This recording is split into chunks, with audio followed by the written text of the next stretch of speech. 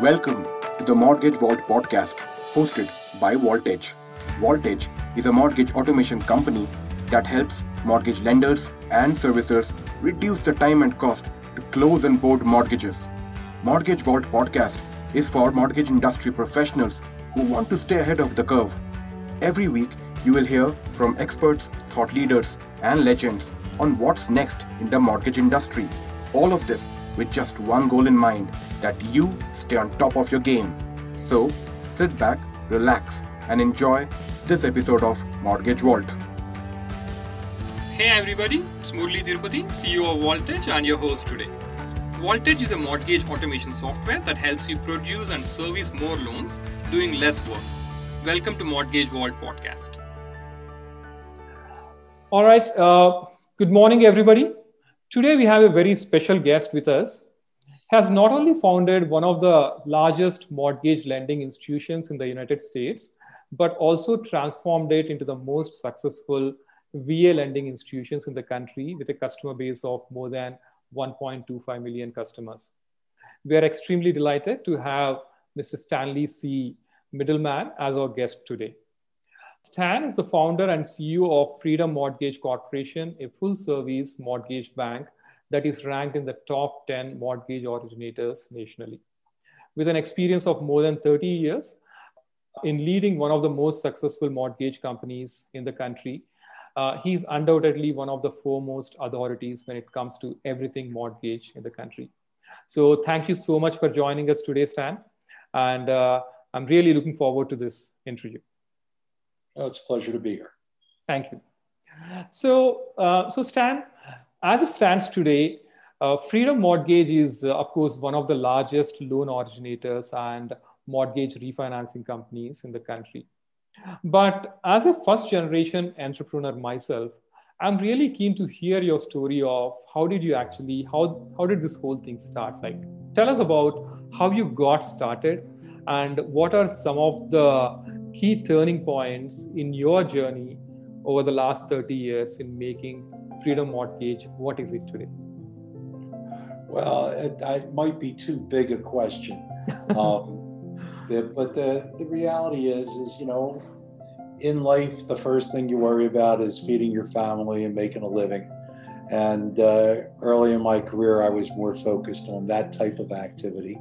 And as time went by, we were able to create customers and then more customers and get better at it and build the critical mass necessary to be successful in this industry. At the end of the day, I think what you have to think about, from my perspective anyway, was that you have to deliver products and services that are valuable to the consumer. And if you can do that with enthusiasm and energy, then everything else becomes fairly tactical. And that becomes the underlying responsibility of the organization. And I think that that's true with us at Freedom. Ultimately, since we started in business, we were trying to deliver products and services that would be important to the consumers that we dealt with. And ultimately, owning a home, leveraging your financial assets, the greatest of which probably is your home, and being able to put a small amount of down payment into an asset and have it levered, many times over. And that becomes a great system for building wealth. And the premise was that we thought we could help people build wealth, own their home, and have the ability to someday have a big nest egg that they could retire with. And that philosophy really has stayed with us the entire time we've been in business. I guess when you got the information on us, we were at 1.25 million customers, but today we're over 1.7 million customers. It's still growing. So, our expectation is that we're on a journey. The first 30 years have been fun. Hopefully the next 30 years will be at least that much fun. Amazing. And I like it that you said that the first 30 years have been fun and then you're looking forward for more fun. That's really good. Great. Thank you for that. Now, 2020, I believe, is the 30th anniversary of Freedom Mortgage. Am I right? 2020 was was your 30th anniversary. 30 years, you completed 30 years in 2020. So of course, mortgage industry is notorious for companies falling by the wayside after a few years, right? So they somehow are not able to scale, so they shut down or they get acquired. And so completing 30 years and still growing strongly is quite a feat. So what do you think are some of the factors that contributed to the resilience? Of course, you mentioned one thing, which is about creating value. Beyond that, are there more things that are successful, that are key to your resilience? So I think it's a couple of things. One, we try and not make markets, but rather exploit the markets that are available to us. And I think that's important. Sometimes companies have some success and they become impoverished by their own riches. That success that they have leads them down trails that they probably shouldn't go, and they become deluded into believing that they made that happen. And it's been my experience that not only do you have to work hard and be smart, because everybody works hard and everybody's smart, but you also need an opportunity. And you have to recognize that that opportunity is more tidal than it is consistent. So opportunity doesn't always exist. It comes in and goes out, more like the tide. If that's your point of view, recognizing when the tide is coming in and when the tide is going out can keep you drier, and it can help you be more successful. So it's a combination of being in the right place at the right time and understanding where you are in the business cycle. All those things are pertinent. If you want to be resilient, you have to not shoot yourself in the foot. So we have never gotten too caught up in it's us that made this happen. I think there have been a sequence of events that we have been a part of and have been prepared to take advantage of as the opportunities came to us. Our business is extremely interest rate sensitive. And one of the things that made us successful is that we've always had a long view of our business, and we've been riding a wave of interest rates down since we started in business. So beginning in the mid 80s, interest rates were probably at their all-time high, and we rode them all the way down to today's all-time lows. So the opportunity has been there for us repeatedly. But why have we survived when others have failed? Well, one of the things that happened is you had institutions like the savings and loans. When we talked about this notion that interest rates are falling and we're riding this wave down, there were a lot of people that said when interest rates were 10%, they can't possibly go any lower. And they had come down off their peaks at 21, and they weren't willing to accept the possibility that interest rates would go lower. That tied with law changes and tax changes and capital recognition changes really took the group that up to that time was the leaders in this space, the savings and loan, out of the mortgage space. And at that time, that mortgage space fell to the commercial banks. So through the early 2000s, that business that was in the hands of the savings and loan passed on to the commercial banks. Meanwhile, these entities, these small independent mortgage banks, had a percentage of the market share that grew when savings and loans went out, but didn't become as dominant as the commercial bank. However, came the next crisis, and interest rates continued to go down. Property values had gone up, and then they fell down. And in that massive correction, there were a lot of companies that failed, but the companies holding the most of that risk were the commercial banks. So the larger commercial banks holding a lot of that risk suffered far more than the smaller independent banks that tried to offload a lot of that risk. And I think the better job you did of managing your risk in those environments and understand that property values rise and fall, interest rates rise and fall, and understanding the impacts of those, and not clinging to a philosophy they can't go lower, they can't go higher, property values can't go up or can't go down, because the claim was, oh, property values will never go down. So whenever the word never comes into play in the common vernacular of your industry, that's when it's time to get out, or to pare down, or to get tight, or to find risk havens. And that's exactly what we've done. So we didn't really take on interest rate risk of interest rate falling in the 90s and all the way through, or get married to the concept that property values will always rise in the 2000s. And by not getting too attached to any of these tidal forces that impact our business on a cyclical basis, we've been able to remain resilient and to not have too much exposure to any one risk at any one point in time. Great. That's really, lot of actually insights over there. And actually, if I reflect on it, there's a lot I think we can apply to what I'm trying to build, right, on our side. I think there are a lot of learnings, I think, to some extent, we can take even beyond lending itself, right? Thank you for that. Now, so of course, you completed 30 years in 2020. At the same time, 2020 was a difficult year, to say the least, given the whole COVID situation, right?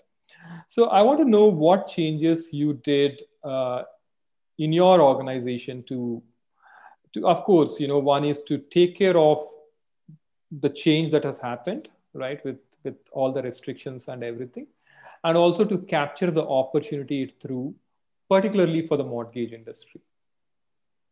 So I think that, first of all, it was a very sad year. And everybody knows people that they lost and won't be moving forward with us. And they're going to be missed.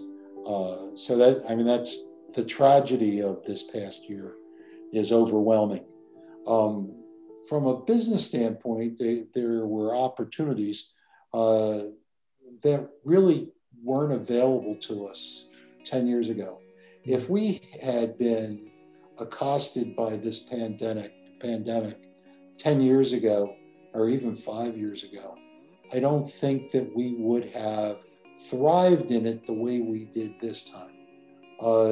The reality is the exposure to this work from home change was one that we were able to live with and take advantage of. And one of the reasons that we're able to is the vast acceptance of broad-based accessibility to internet. The worldwide accessibility to the internet, creating meetings like this one, and being able to tether your personnel, to reach out to folks, to be able to work your customer relationships, to be able to do all the things that we needed to do, would not have been possible without the robust internet access of our society. And I think that probably is the underlying reason that we've been able to succeed. So many of our disaster recovery plans that were already in place and that we used really relied on the internet. And a loss of the internet would have been devastating combined with this pandemic. The work at home theory really wasn't so bad because you're able to use the internet to your advantage and mitigate some of the lack of in-person meetings. And even though creating new relationships and extending through networking was probably not as good, managing existing relationships and managing workforce objectives was not very difficult. In fact, it was very efficient. If anything, I think we had some overwhelming business success. One, the opportunity arose because there were lower interest rates, But two, we were able to exploit those interest rates in an environment that lent itself to our success because we had already previously dealt with disasters. So we knew how to recover from hurricanes and from snowstorms, fires, mudslides, and that kind of experience set us up to be able to take the whole universe of population, where on a Thursday we were 100% work from office, on the following Tuesday we were 98% work from home. So we were able to do that effectively and swiftly because the processes, the documented steps and procedures were already in place for us to follow. And that's what we did. And we had an outstanding group of facilities and IT and technical support that were just, terrific. They were really superheroes in this event. Amazing. Yeah.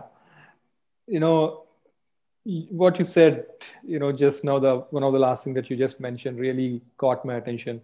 Like from 100% office on a Thursday or Friday to 98% work from home 3 days down the line. That's really something, right? Amazing.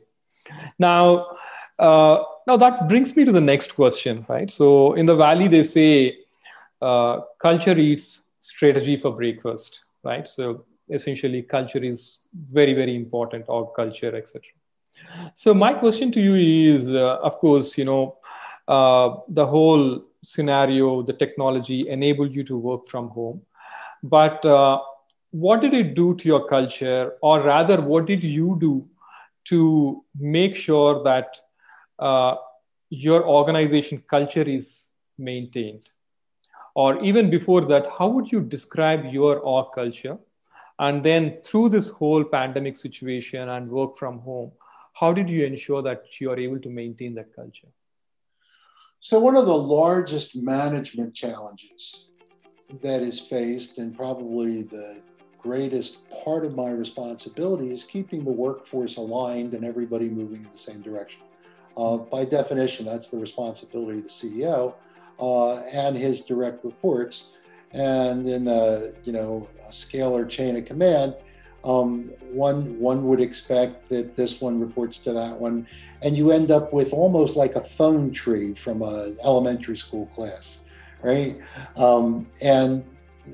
We call that scalar chain of command. But I think that the reality becomes this: if your number one responsibility is keeping the workforce aligned and moving with purpose towards your goals and objectives and ambitions, it's really important that they are tangible and real to the people that you're asking to achieve them.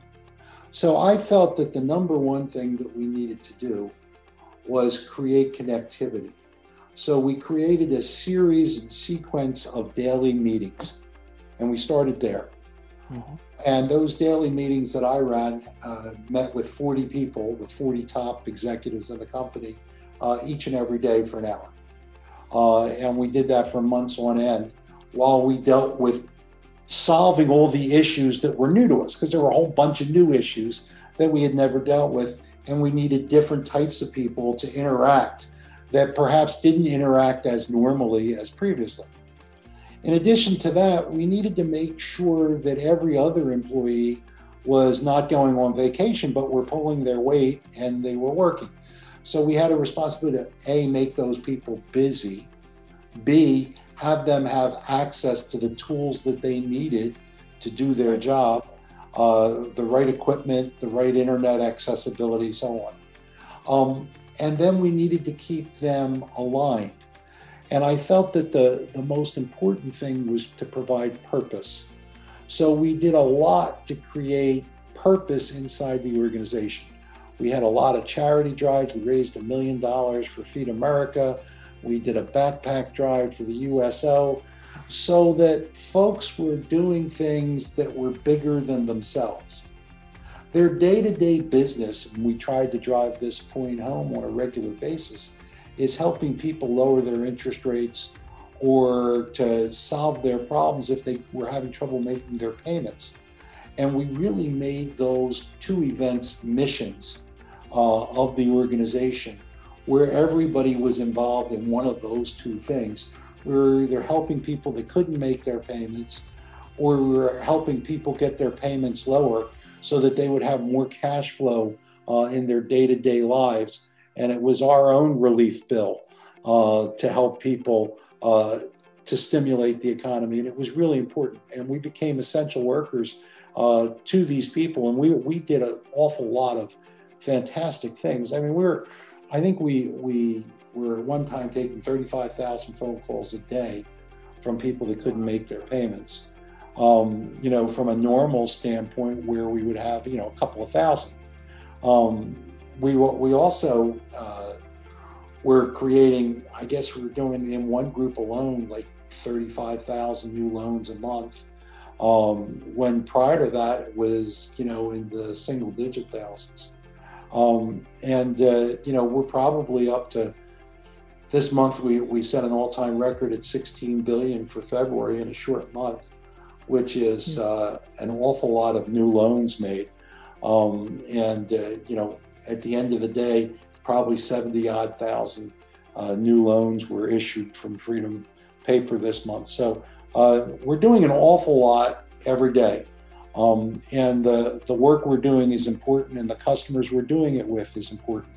So it goes back to that same adage that I shared with you about early in my career. We want to bring people value to their lives. We want to help them do things that's important. And we want the people that are doing that delivering, being that service provider, to understand that they have purpose and what they're doing is important.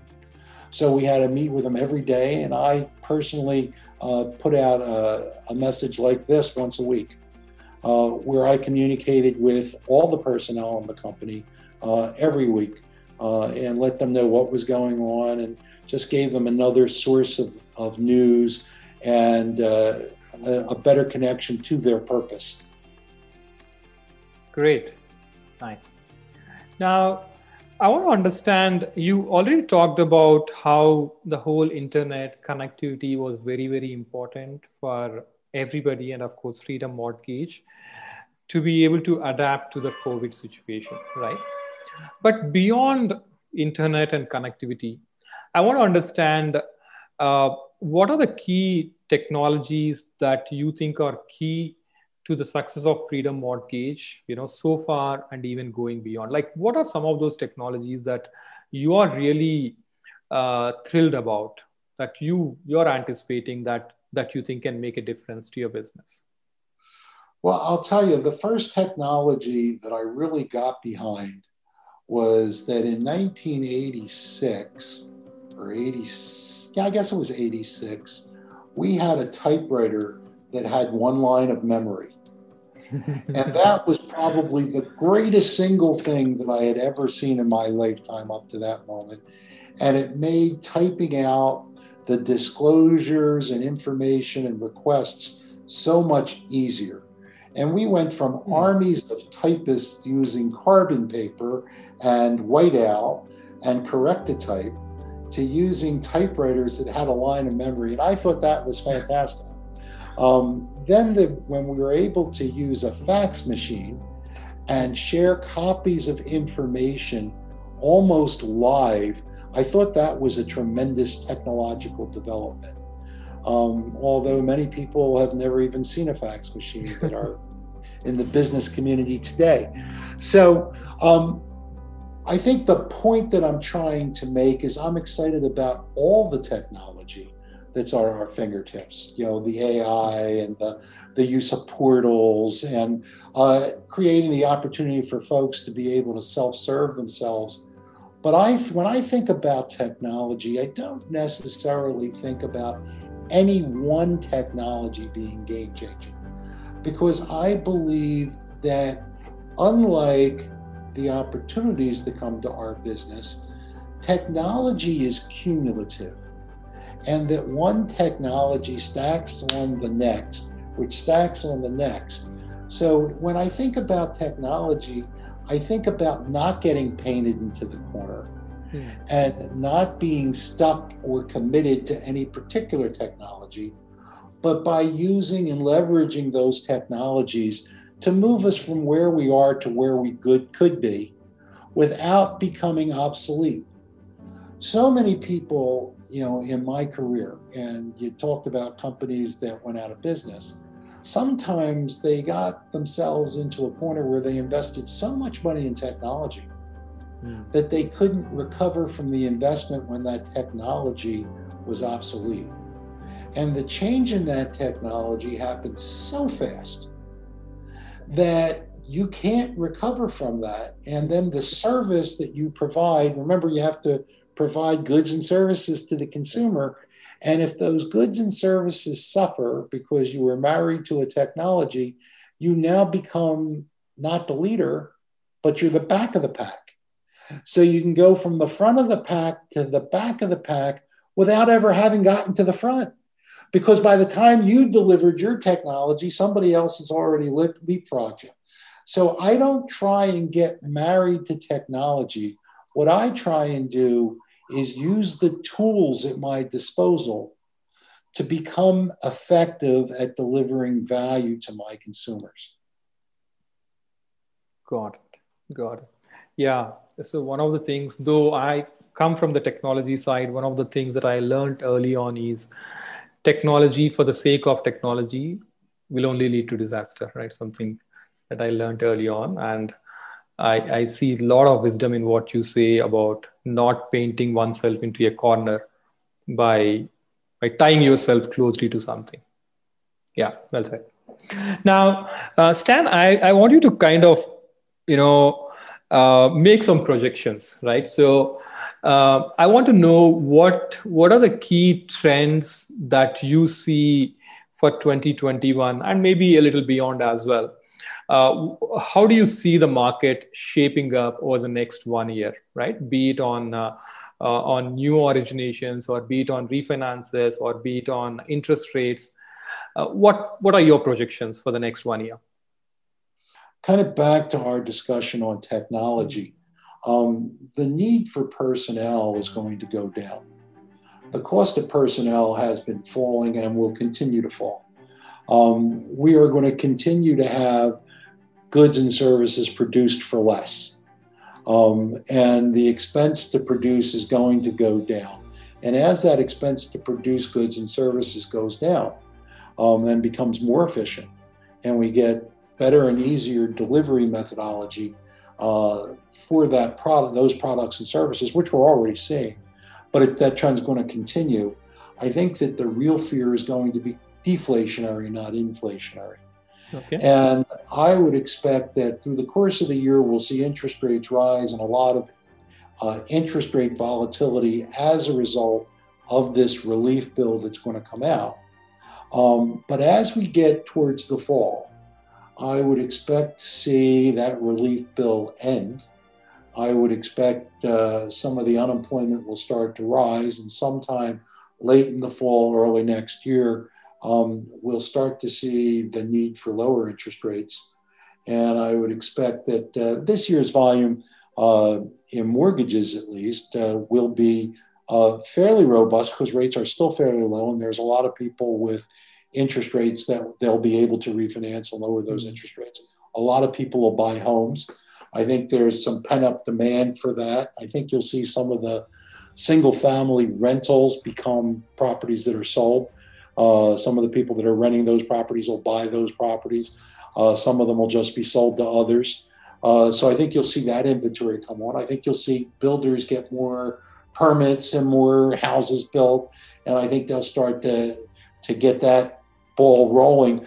And I think what that'll do is as the vaccine starts to take hold and people feel less prisoners in their home, that the more of the existing housing stock will start to rotate.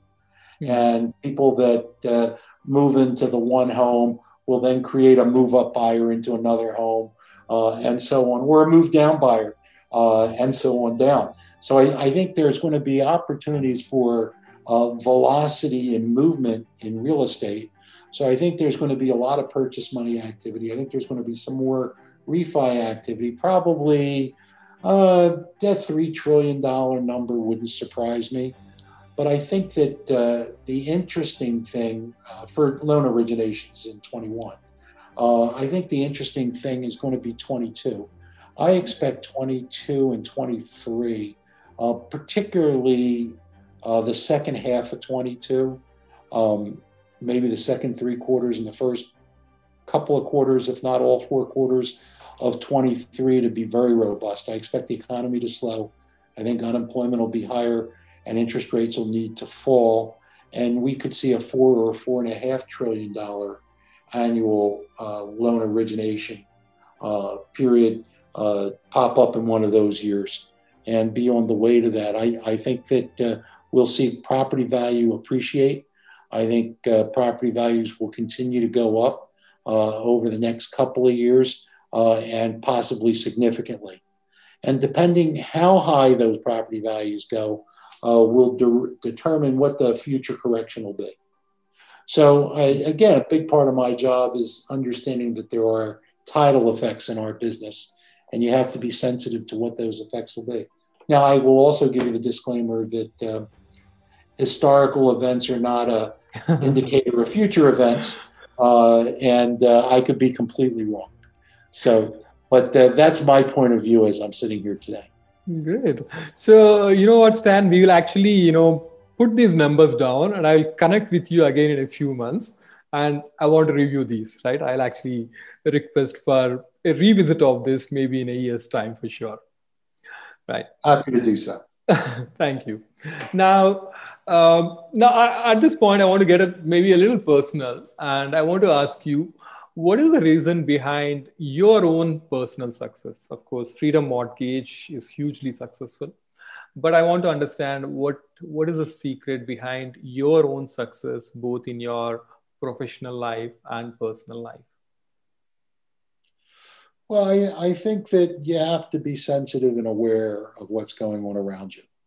Right? If you don't know the who and what and why of what's happening, whether it's personal or professional, I think you get left behind.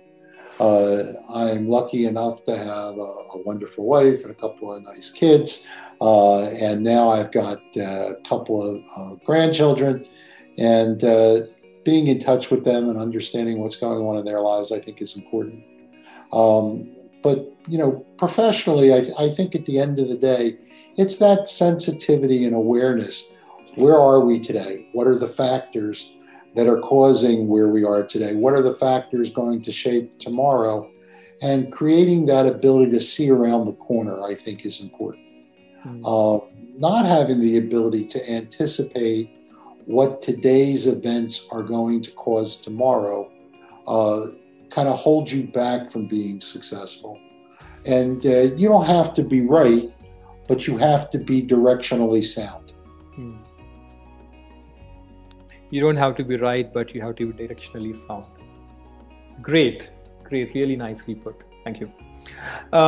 Finally, I want to ask you this more for the youngsters and millennials in the audience.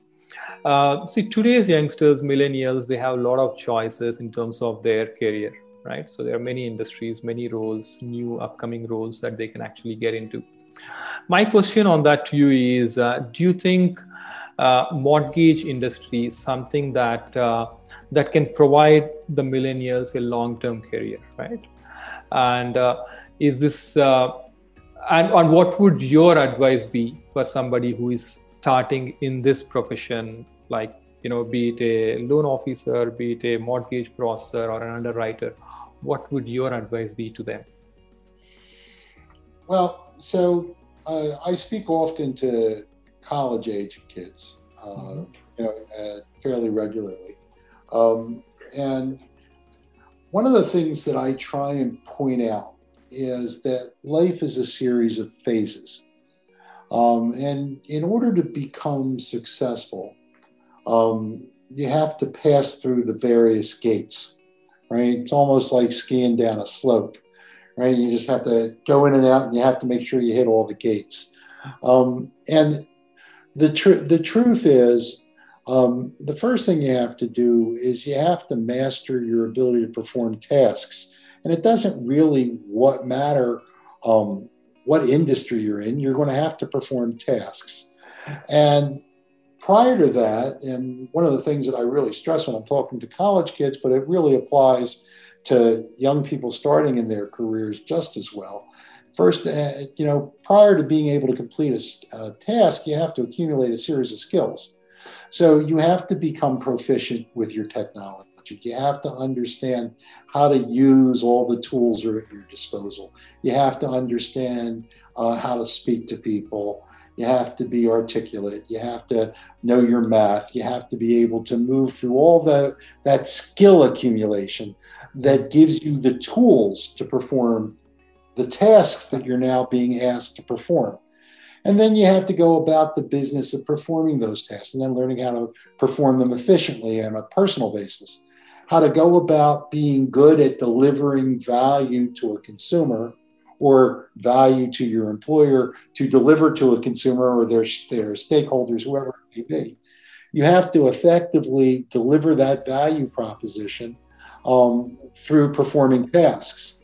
And after you've become proficient at performing tasks, you then have to be able to develop the tactical expertise to help others deliver those tasks and achieve a broader goal and a series of narrow initiatives that are more tactical in nature.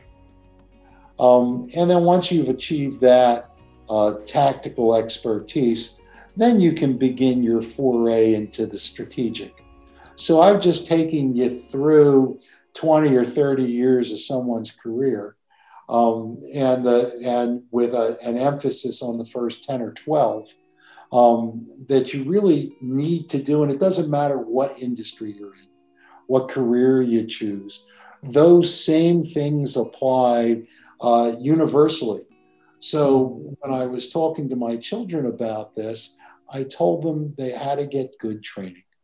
So you need to make sure that your early opportunities in your career, whether it's self-taught and you get lots of opportunities so you can fail a lot, because that's what self-taught means, or you're working for somebody else where they're going to teach you how to fail less spectacularly and have smaller failures and smaller wins, and how to accumulate the confidence that comes through accumulating small victories. And one of the things that's paramount to the beginning of your career is the development of that confidence, and not false confidence where, oh, you say, I'm great. My parents told me I was great all my life. Yeah. I'm great. I'm terrific. No, I'm talking about real confidence through accomplishment, where I did this, and this, and I know I can do this. I don't need you to tell me I can do this. I know I can do this. And that sense of confidence that comes through accomplishment that is acquired through training and success at performing tasks, and then creating tangible, tactical decision-making to do it more efficiently and to teach others, that's probably the jump-off start. Really great, Stan. I think probably I'll just play this out to my own employees, like youngsters who join us, right? So you really put it so nicely in terms of how it's important to have skills and be able to deliver tasks and then go from there and be efficient about them. And then over a period of time, be more strategic. Really nicely put. And I think probably there's no better way to kind of close this particular interview than this. Really, first of all, thanks a lot for actually taking this time and sharing your insights. There is a whole lot that I personally learned, and I'm sure this would be amazingly, useful and enlightening for the audience of this particular podcast. So first of all, thanks a lot. And I hope you also had, I hope you also liked sharing these insights and be part of this podcast. Yeah, it was fun. Thanks for having me. I really appreciate it. Thank you.